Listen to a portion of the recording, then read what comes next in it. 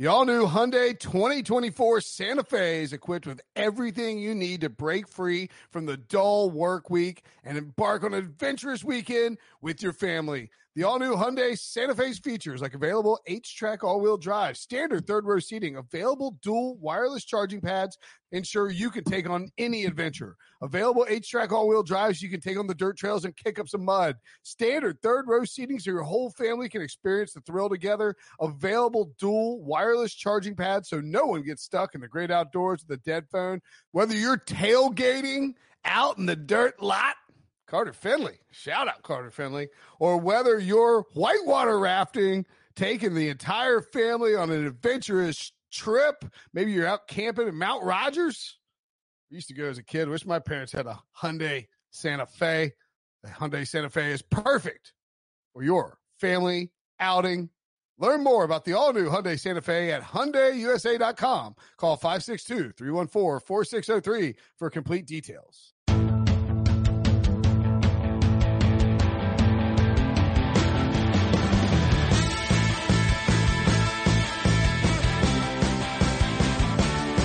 What's up, everybody? Welcome to the Pick Six Podcast, CBS Sports Daily NFL Podcast. I'm Will Brinson. I'm your host. It is Thursday, sometime in the quarantine. Who really knows when? Arizona is open and California's closed for the foreseeable 12 years or something like that. Things are happening. Exciting stuff. We will find out more soon what the NFL season will look like. Obviously, it's a few months away, but the NFL is planning for it to happen as normal. But our own Jonathan Jones, good friend of the show, colleague at CBSSports.com and CBS Sports Network and CBS Sports HQ and everywhere, is joining us now to break down a lengthy, excellent three-part series on what an NFL season might look like if there are no fans. JJ, what's going on, buddy? Well, happy to be here. Hope you and yours are safe, happy, and healthy. Yeah. I mean, we're fine. We're safe and healthy. Okay. Yeah. Right. I noticed what you omitted there.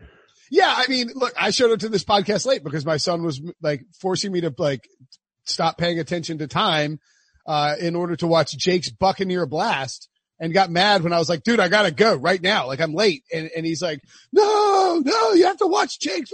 I have seen Jake's Buccaneer Blast 400,000 times. I know that they end up beating Captain Hook and getting no spoilers here for anybody who hadn't seen the 20-minute or 40-minute, whatever thing it is on Netflix. It's like a Lego thing. I mean, it's just ridiculous. Like at this point, I mean, my son is just beating us down to the point where, I walk into the bedroom very early on, Wednesday morning, and he quickly like he had the remote in his hands. He quickly hits the home button. It goes back to like the Roku home. I was like, what are you doing? He's like, nothing. I'm like, you're watching YouTube, aren't you? He's like, what? No, me? No. I mean, it's just, and I'm like, whatever, dude. I don't care. We're too deep into this. I got nothing left. How are you hanging in there?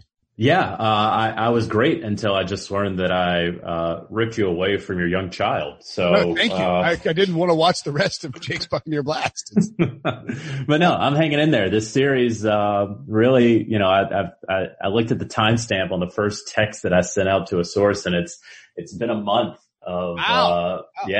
Of just like digging into the story. And, you know, I think it topped out at about 7,000 words for all three parts. And so that also took some time to write. And then, you know, everything changes, it seems like every day. So there's tweaks to be made, but yeah, that's what I've been doing the past month. That's kind of nice though. I found that like the best part of quarantine was when there was work distraction, you know?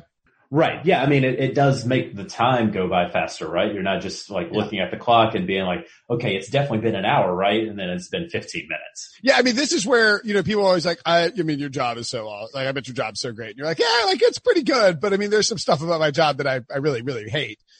This is where like writing about football for a living is kind of nice. Anyway, what empty stadiums could cost the NFL and how they're trying to solve the financial strain.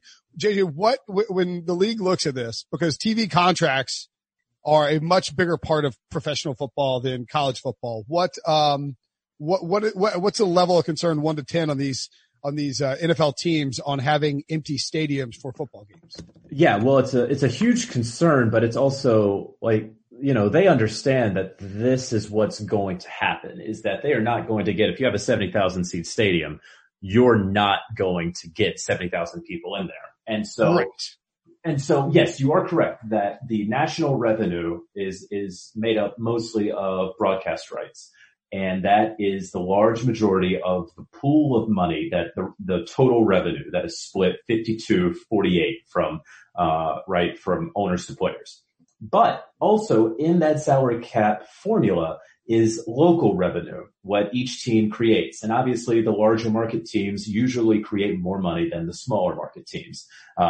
Clearly the Jets are going to generate more money than the Jaguars on any given year. But to keep competitive balance, as we all understand, why a team in Green Bay can compete for a world title against a team in LA or New York is because of the revenue sharing. So, when you look at all of this, what you make from your home games is around $7 to $10 million, depending on the team for each home game. You multiply that out by the 10 games, 2 preseason and 8 regular season, and we're talking somewhere between $70 to $100 million in gate receipts, and that's before you could include concessions and parking, right?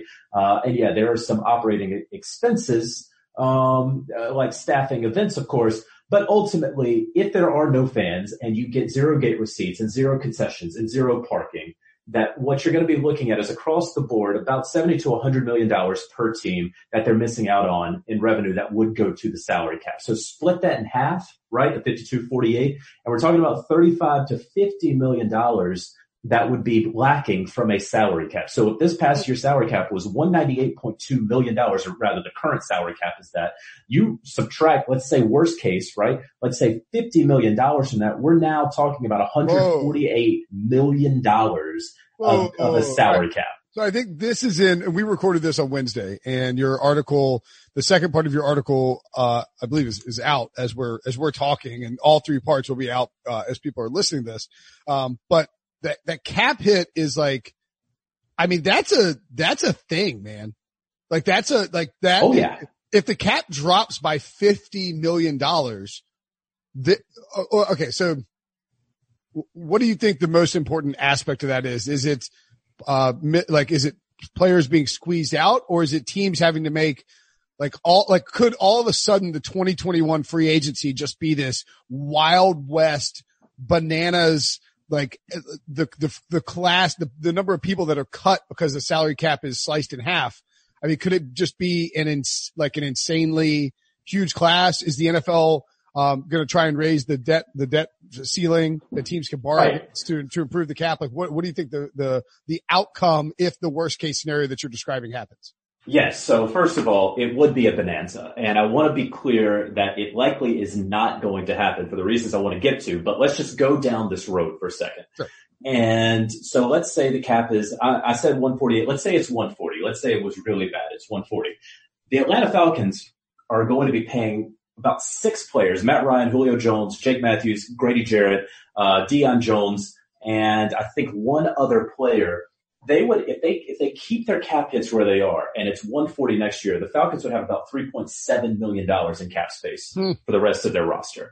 And so based on a 140 or 190? Based on 140. Okay. And so obviously the Falcons would not be able to operate. And what teams cannot do is go back to these guys. I'm going to use Matt Ryan or Julio Jones as an example and say, hey, I need $20 million of this year's salary back to pay for the rest of the team. Like they'd be like, yeah, we're not going to do that. Right. And like if CBS, it's the equivalent of like CBS coming to you and being like, hey, JJ, we need, Brinson, messed up on the pod, he bought something for the podcast, and we need like $25,000 from you to pay him, and you'd be like, yeah, that's cool, we're friends, but perhaps that's a tough one. Yeah. And so you kind of go through all of these things. Yeah, you're right. It could be a bonanza where basically the middle class is going to get squeezed out. The Falcons are not going to get rid of Matt Ryan, but they are going to get rid of their number 2 linebacker, right? There's no more middle class. You're going to have a bunch of people, on the league minimum. You're going to have a bunch of rookies. And then you're also going to have, Matt Ryan and Julio Jones. Well, I mean, I almost wonder though, Julio I guess you can't really cut him. You can cut, I mean, he's 32. I guess what I'm saying is like, and Julio's kind of a bad example because I don't think the Falcons would actually go through with cutting Julio freaking Jones, but they do have Calvin Ridley, and you could do Julio. Like if you were desperate, I mean, you could trade or cut Julio Jones. Well, right. You could. Now, you wouldn't trade him because everybody would know that you were going to cut him because you have Calvin Ridley, right? But ultimately, that is the worst case scenario, right? That's sort of Armageddon. Really, Armageddon is that no games are played and the owners still have to pay the players because there is no force majeure. If no games are played in 2020, they still have to pay them. And now they make no money because no games were played. And now we reach 2021 with a lower salary cap. That is Armageddon, but we're not really considering that in this process, right? Right. So what ultimately is going to happen is because players aren't going to want to give back the money, but then the owners are also not going to want to get rid of the team that they've built over the years, a competitive team, they all believe. And so they're all going to have to go back to the table. The same table that they sat at for the CBA, they're going to have to go back and say, how are we going to figure out how to spread this cap hit over the years, right? This dip. And are we going to borrow against future earnings? Now you can get into trouble with that, right? We expect, let's say, a spike in TV revenues, as they have always been saying, and let's borrow against that. You have to project into the future. And right now, in these quote unquote uncertain times, who wants to project too far into the future? But ultimately, that's likely what's going to have to happen. So, in the years where we probably thought the cap was going to go up to 210 in 2021, right. As recently as 3 months ago, it's probably going to stay around 198. It might even take a little bit of a hit, and it may continue. It may stay a static cap for 2 or 3 years before you start seeing those increases because of this. Yeah. Okay. So in other words, we thought, so actually it might look a lot like the 2011 CBA. That's right. Not by virtue of the financial construction of the collective bargaining agreement as it was back then, but by virtue of, the revenue hit taken from the COVID-19 situation where you have flat, and then spike like crazy, which I mean would be interesting in that, like, I think that it would, I'm trying to remember 2011 to 2014. It does feel like when the cap is flat, that you have a group of teams, elite, not teams that are run by smart people that tend to separate themselves. Like we really saw a lack of parity early on in the CBA because the cap was flat and you didn't have this, crank up of $10 million a year where bad GMs could cover up their mistakes with spending. Right. And so let's also look at, in this scenario where the cap is flat, the three guys that we're all talking about right now, we're talking about Dak Prescott, Patrick Mahomes, and Deshaun Watson, potentially $40 million men, right? And Patrick Mahomes will make more than the other two. We understand that and we know why. But we have been saying this for the past 8-9 months, certainly since the Super Bowl in Mahomes' case, with the idea that the cap is going to go up and that his percentage of his salary percentage tied to the salary cap will decrease over time because of these spikes.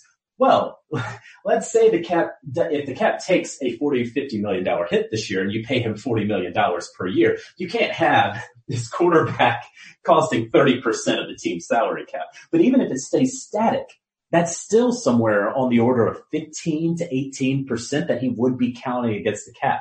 And so that's where a lot of the people who are ultimately going to get screwed in this, they may be the quarterbacks who are ready for a big payday. Now, sources told me that they're still going to get paid and you'll figure out ways to pay them.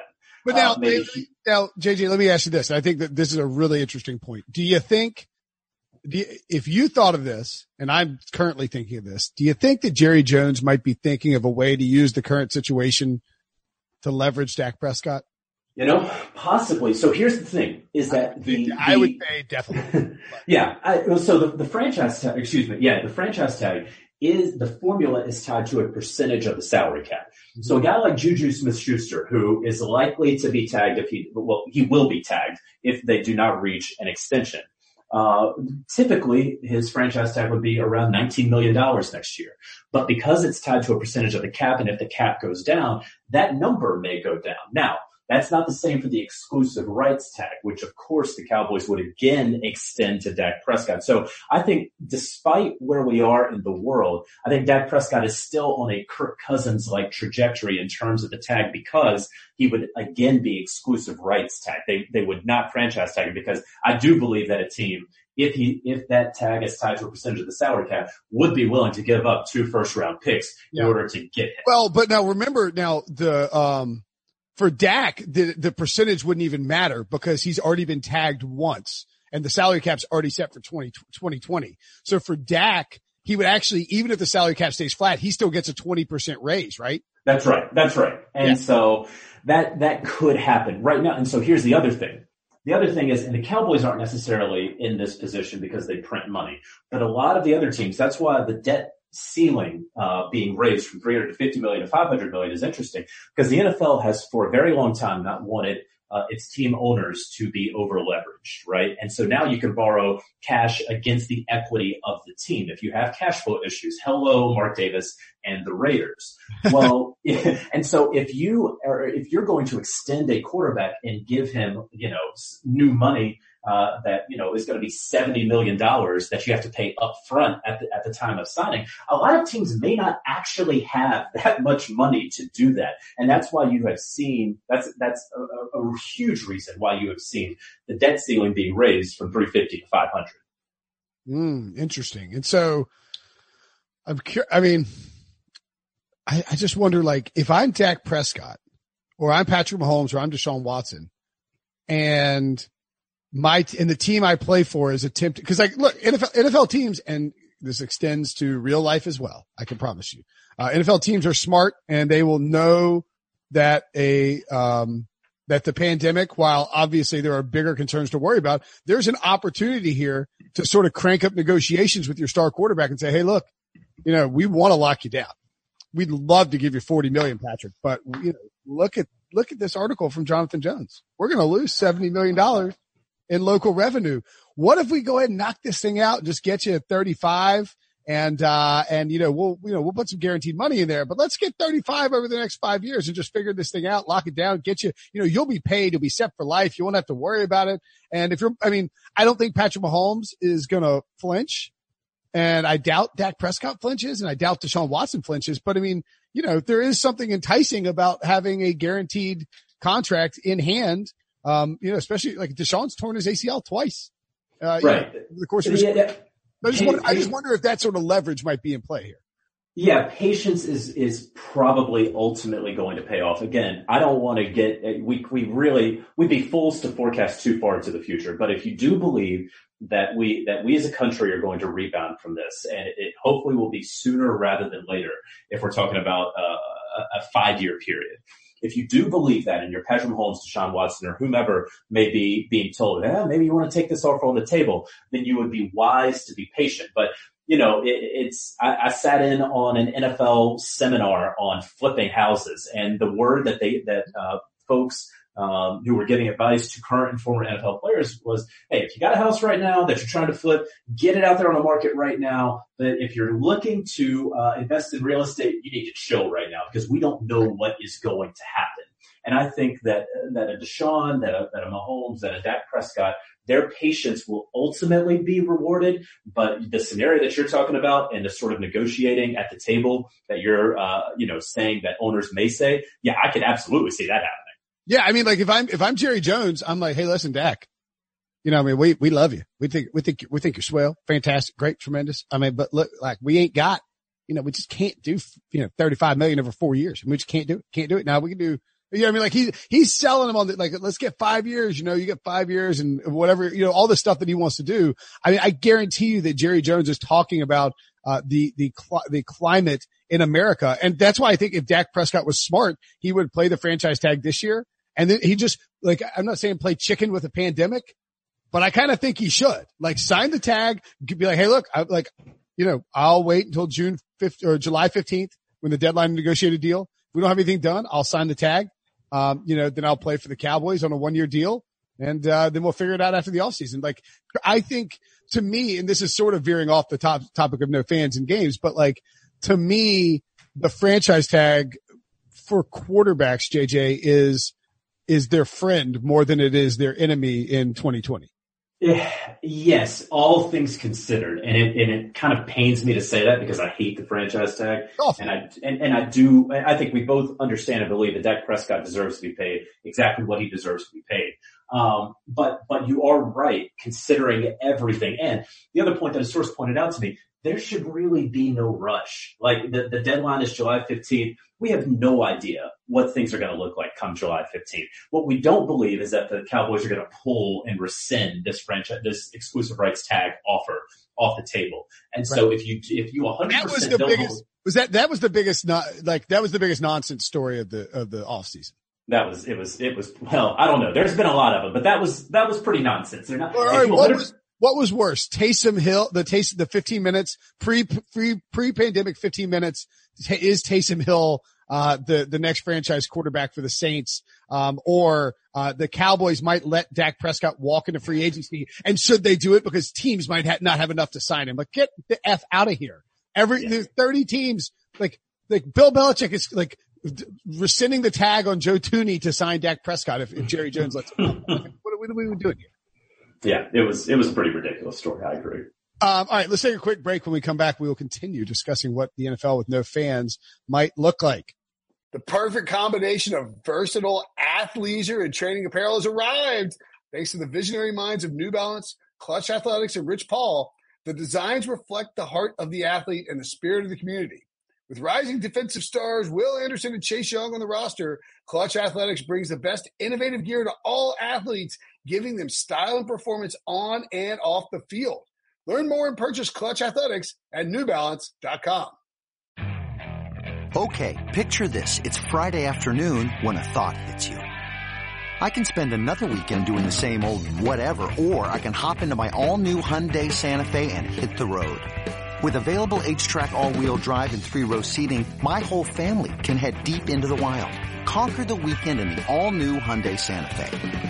Visit HyundaiUSA.com or call 562-314-4603 for more details. Hyundai, there's joy in every journey. Okay, so as sort of happens on this podcast, I veered off into a sidebar, if you will. But it was mildly relevant sidebar. Back to the no fans thing. What do you think, JJ, is the most likely outcome? I mean, and again, like you said, we don't know what's going to happen come July 15th. We don't know what's going to happen come May 15th. But let's say the season starts on time, Thursday after Labor Day. What do you envision in your mind the scene in the stands of an NFL game, assuming, it starts? I think that some teams will have fans. Wow. I think other teams will not. Wow. I think that it's going to be very state by state. Obviously, as we have already seen. I don't have to cite reports on that. Right? I mean, California's shutting down. Did I talk about this at the top of it? I mean, it's like Aaron, it's insane. Like California is like, I mean, we just, we're not going to have, in-person classes until 2021. Arizona's like, let's party Friday sports, baby. It's like, who is in charge here? What's happening? So this is the third part of the series before I get to that, the first part of the series dealt with a little bit how you would place a certain amount of fans in the stadium. Again, I do not believe that a 70,000 seat stadium anywhere is going to seat 70,000 people this fall. Anywhere. College, pros. I guess that's what I'm asking. Like, what do you think the cap on it? Like, so you think there will be some fans, and what do you think that cap would be right now? So sources vary on this between 10, 15, 20,000. It obviously depends on the size of the stadium, right? But the Dolphins came out and said, hey, we have a 65 or so thousand seat stadium. We can get 15,000 people in here using socially distanced measures. But the algorithm can say where you can seat fans, but here are the number of issues. Well, stay with me here. How are you going to do concessions? Are you going to have a host or hostess that's going to come by and change gloves every time you're dealing with money? Are you going to have cashless? Or is your venue ready and prepared to do cashless, Apple Pay and credit cards only? Are you going to stand people in line 6 feet apart at the concession stand? Do you have concourses that are wide enough? Can your stadium actually handle that? What about in the bathrooms? How can you keep those clean? Are they motion activated? Are they touchless? If you don't have that, how can anyone go to a restroom right now? I've never touching a toilet that it doesn't reside in my house again, ever. Sure. So these are issues. And then finally, the biggest issue is, okay, if you have season ticket holders and they have been sitting in row 110, section 110, row B, seats 1 and 2, right there on the aisle. They've done it for 20 years. Right. And now you're telling them, well, you can't sit there. You're going to have to sit in section 520, row G, seats 9 and 10. Well, you won the lottery and you were able to get into this one home game, but you're not sitting in your seat. Somebody else is sitting in your seat. Who is? Maybe a season ticket holder, maybe a single game holder, because that's how the lottery worked out. How are you, the sources kind of disagreed on if this would be worth it. It would be worth it financially. You would do more than break even. However, are these headaches going to ultimately be worth it? So that's what it looks like. But then you have the fairness of it, and teams have to go ahead and get acquainted with the idea that there's going to be some fair and some unfair this season. And so if the California teams are having to play ostensibly 16 road games, well, you had to get the season in. And was it tough? Sure. Are there going to be some teams that play in their home stadium with no fans and other teams that play in their home stadium with 10 or 15,000? Yes. And that's where this third part of the series comes in about home field advantage. And my theory, based on talking with a bunch of folks who have theorized and studied this for a very long time, is that we're going to see a continued decrease in home field advantage because what we have found is the biggest determining factor in home field advantage is the crowd's effect on the referees, especially when it comes to close calls in close games for the home team. And if basically they're scared. That's right. For lack of an explanation, they want to socially conform to the wishes of the 70,000 people who are around it. Right. It is. It's fascinating.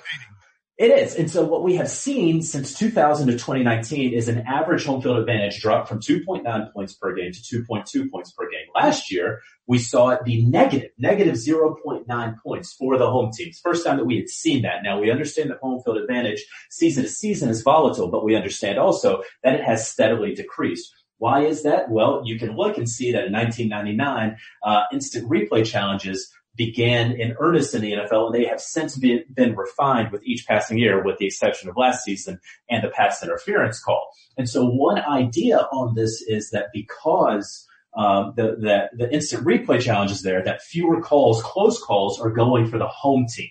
And so I think that you are going to continue to see this decline in home field advantage really everywhere outside of Denver, because I do think they have an atmosphere home field advantage, a very slight one.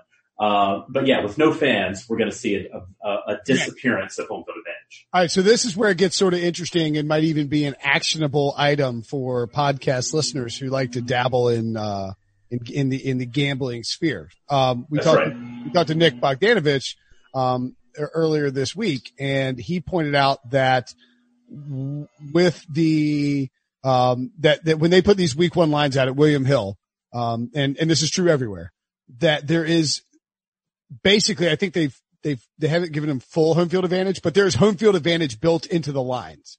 For instance, the Chiefs are 10.5 point favorites over the Houston Texans. That includes the 3 points of home field advantage that Vegas gives the Chiefs for having tons of fans at Arrowhead Stadium, or Arrowhead Field. They're not likely to be tons of fans at Arrowhead. So if you like the Texans, or if you like the Packers catching 3.5 at Minnesota, where the Vikings have a tremendous home field advantage because the stadium has been built with, with phonetics in mind and how, with like sound in mind and how it carries and how loud it gets with that big bullhorn. You should take the teams that are underdogs on the road, or even they're short favorites on the road that might be bigger favorites on the road. I guess what I'm saying is, like, now is the time to take these lines because you're getting an extra 2 or 3 points that's built in when, as JJ, as you're pointing out in the article, in the articles, in this lengthy piece, like, there's probably not going to be that many fans.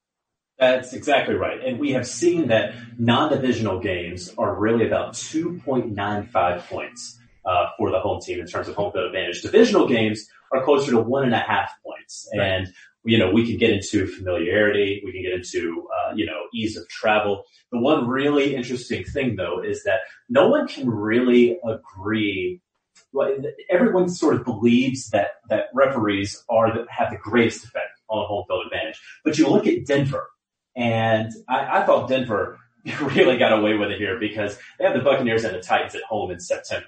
You don't win in Denver at the beginning of the season because you always have the altitude, you have warmer temperatures, and you have less conditioned athletes.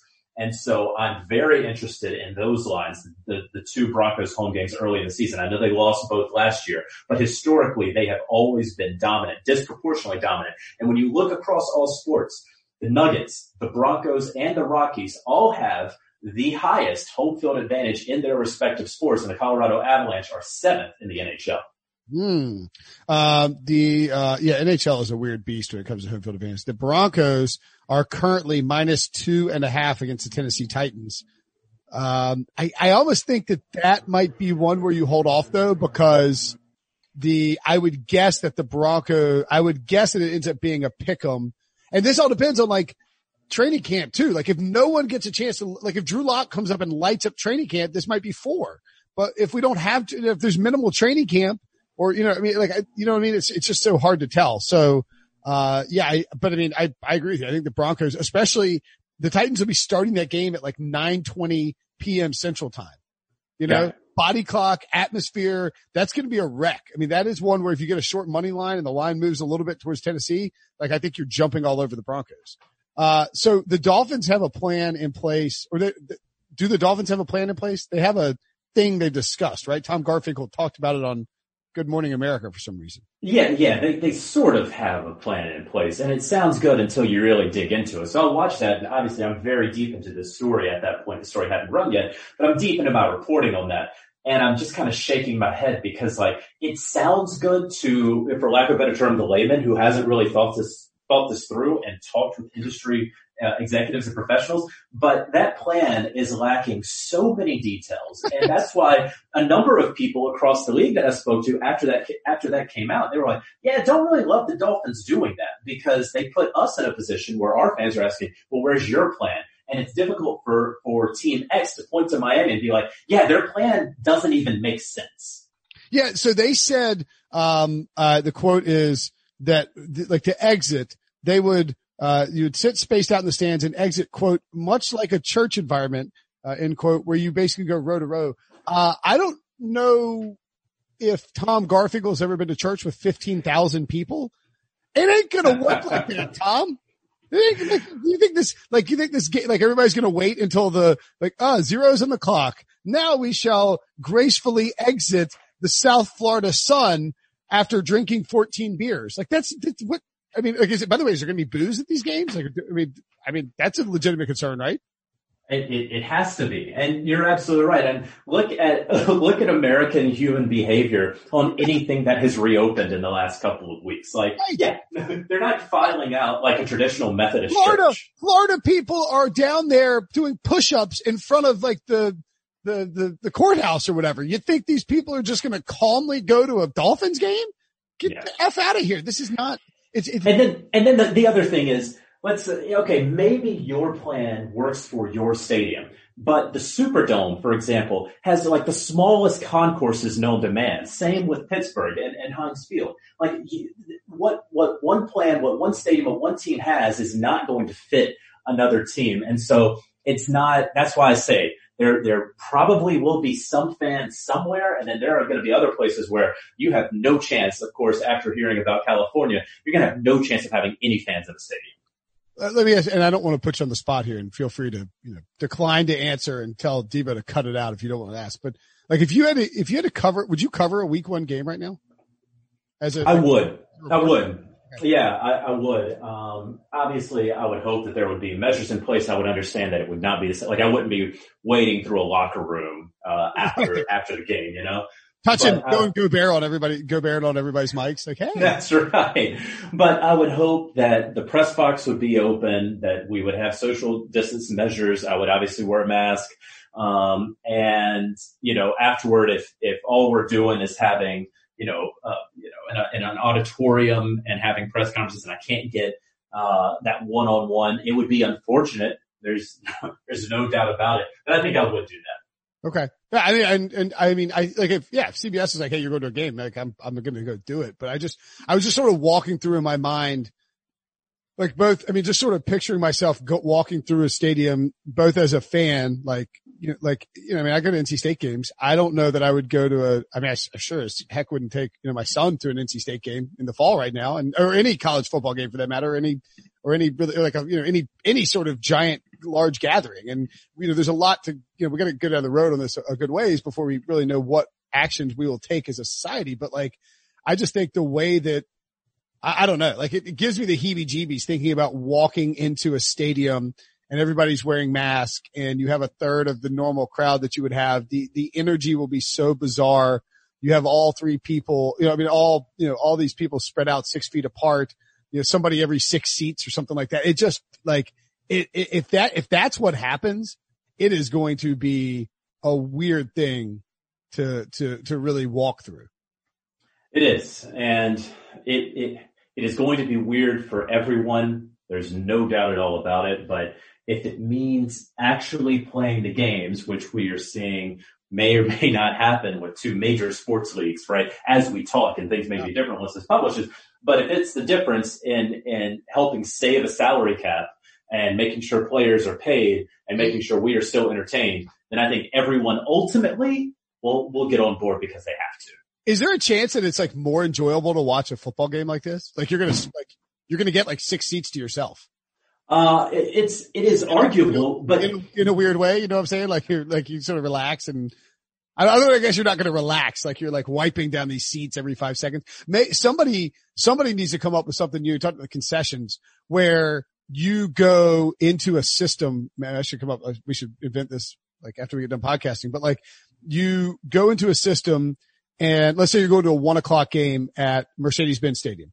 Do they sell chicken on Sundays, Chick-fil-A? They do not. They don't, right? Yeah, only on Saturdays. That's right. So you're going to Mercedes-Benz Stadium. You got yourself and, 2 of your buddies, and you're all going to sit together in an 18 seat section, lower level, whatever. You can go onto an online system before you go and prepay for X number of concessions. Let's say you're all right, I want 3 beers, and a burger while I'm there. You know what I'm saying? Right. That might be the way to do it. So you minimize transactions and you've got a QR code and you just, a lady comes by, brings you your food. And, I don't know if that's feasible or viable, but it just feels like, and it's a great idea. We'll get ahead of the curve on it. Right. It's a great idea. Do teams have the infrastructure for it? And Mercedes-Benz Stadium is sort of a state-of-the-art stadium that is cashless. And they do have, in a normal year, 200, 250 events, in there. But, a stadium again, that's a little bit older that does not have that infrastructure. Again, I live, right beside the Panther Stadium, Bank of America Stadium, and the mobile ticketing introduction was an absolute disaster for the first half of the season whenever they did that. And it took them months. And honestly, they thought about it for a very long time and they rolled it out and it was still a disaster. And now you're telling teams hey, we haven't really known what was going on and this virus kind of crept up on us. But now we need you to be cashless and mobile ticketing and tell all your fans that they're never going to touch anything again. Yeah. I mean, Bank of America Stadium has been there since I think 96. When it was, remember, was it Ericsson? Was Ericsson? Ericsson, that's right. The old cell phone company, wasn't that it? That's right. And I mean, it doesn't feel like it's that old because it was made in the 90s, but I mean, that's a 25-year-old stadium. Life was extremely different in 1996, than it is in 2018 or whenever it is, 2017, 2016, whenever Mercedes-Benz Stadium opened. And I just wonder, if this virus, how big of a deal do you think this will have on the long-term viability of a full stadiums? Are we heading to a place where everybody plays in the Chargers Stadium, smaller stadiums with less fans? I'm not sure, and I've thought about this, right? And listeners, don't take this for gospel like you wouldn't take anything that Will Brinson says for gospel. Right. But I do think that we're ultimately going to, as a people, introduce new measures, right? We may not shake hands as much, right? We may not do X, Y, or Z like we used to. Okay, got it. Maybe we finally start washing our hands more than we did.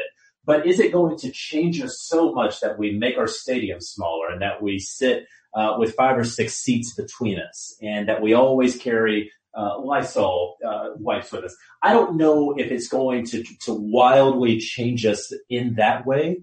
But again, will stadiums who have been putting off mobile ticketing because certain fans, their older fans, don't like it, or cashless because certain fans don't like it, I can see a lot of that changing. Maybe your concourses are wider because you don't want people on top of each other.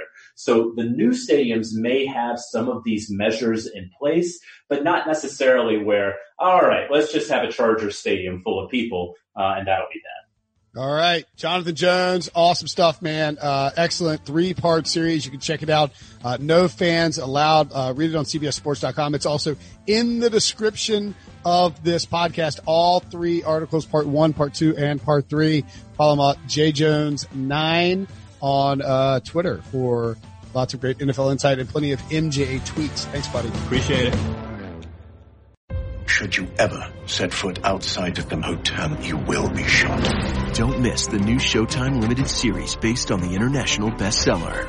For the last 4 years, I've been a prisoner. Why are they keeping you here? Starring Emmy Award winner Ewan McGregor. This is the brave new world that you dreamt of. Be very careful.